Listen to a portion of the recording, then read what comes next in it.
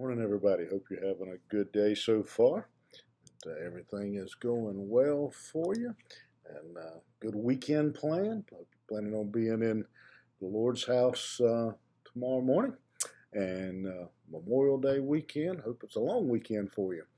And so, but in the meantime, if you will get your Bible, and we will be in the 137th Psalm.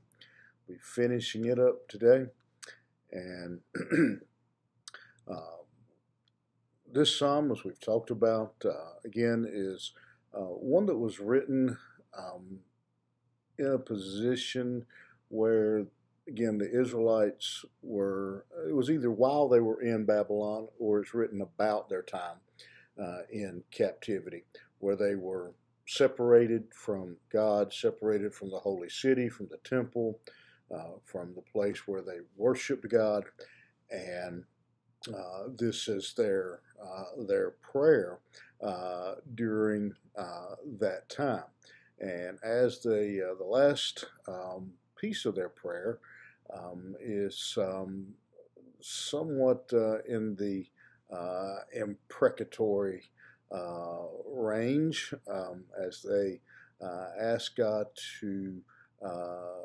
have to punish the people who are their captive, who are coming against them.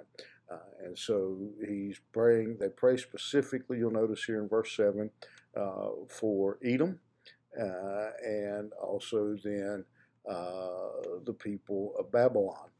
And Edom, the people of Edom, had ridiculed and talked about, bad about, I guess you'd say, about the people of Israel because of their situation, and they had been thrilled when Jerusalem fell and the temple was destroyed, and had even been involved in some of the looting and helping to round up people for the Babylonians. They encouraged Babylon in tearing down the city, and encouraged them to tear it completely down, to destroy it completely.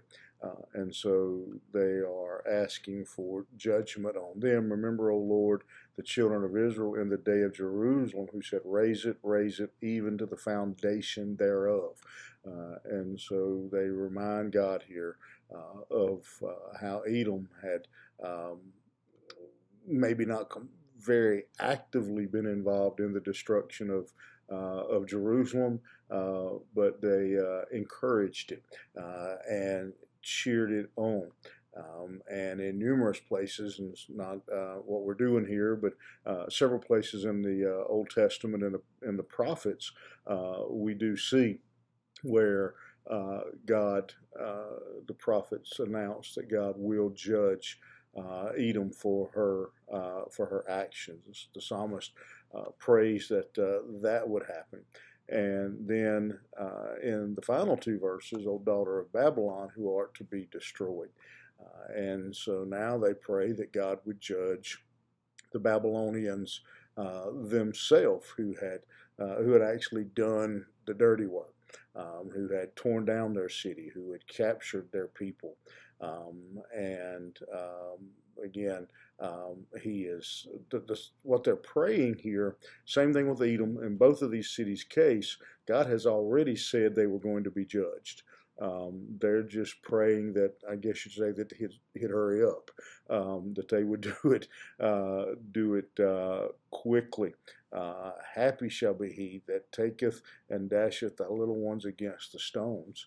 And again, that's imprecatory. It's something, that you and I, hard for us to understand that kind of prayer, because they're praying that God would actually bless the person who killed the children of Babylon.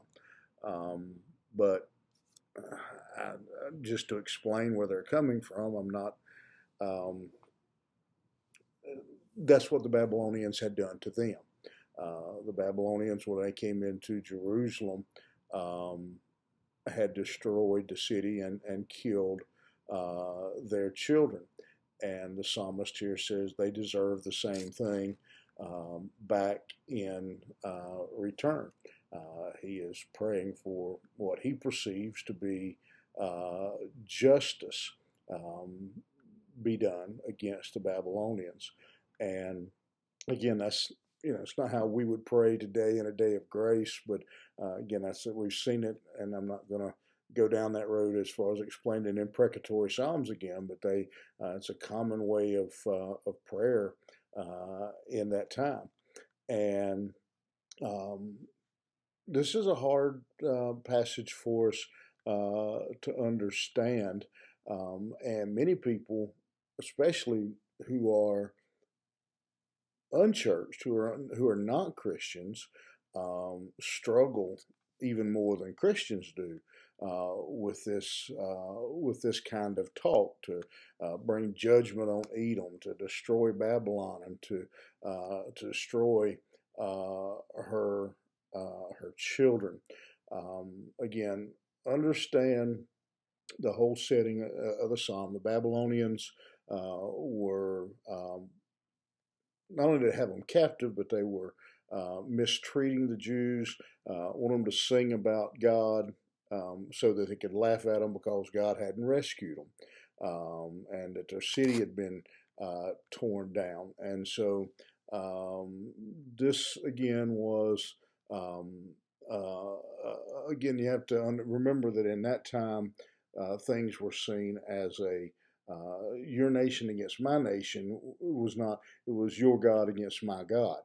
Was the thought process at that time, and again the law that they were working under in the Old Testament um, gave the Israelites the right to retaliate and to pay back when they had been wronged. Again, that the punishment would fit the crime.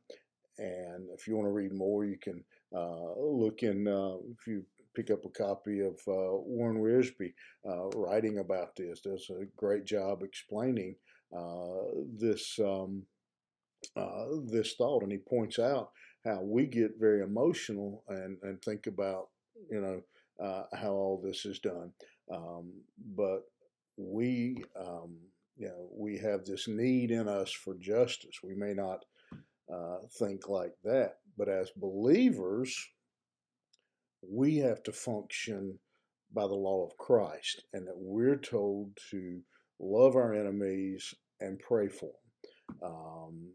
We can still ask for justice. If someone, harms commits a crime against your family member, your child, there's nothing wrong in asking for justice to be done, that justice would be done. But in that, we pray that they will repent, that they will receive forgiveness, that they will be saved. And very hard road, very hard, very narrow, tight line to walk. To pray for justice and to pray that through that justice, that the person who has hurt us or wronged us would come to know Christ. But I think that's the New Testament model. Again, I see Jesus being the perfect example of that as he was being crucified, saying, Father, forgive them, for they know not what they do.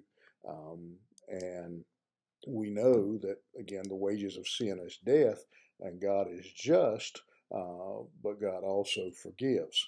And it's a really tight rope to walk, and hard for our mind to wrap around Psalms like this. And then the New Testament as well, and to be the Christian that God has called us to be. That's the lesson for us today, I think, out of this psalm. Nothing wrong at all with expecting and wanting justice. Um, but at the same time, we forgive and pray for our enemies and pray that God would touch their heart. And so remember that we're commanded to love our enemy. Hard lesson for me as well. I promise you, it's not easy to follow the direction what we learn from this psalm. But I hope it'll help you as we are wronged, as people hurt us, that we'll be more like Christ in dealing with those things. Have a good day, and we'll see you back here Monday morning.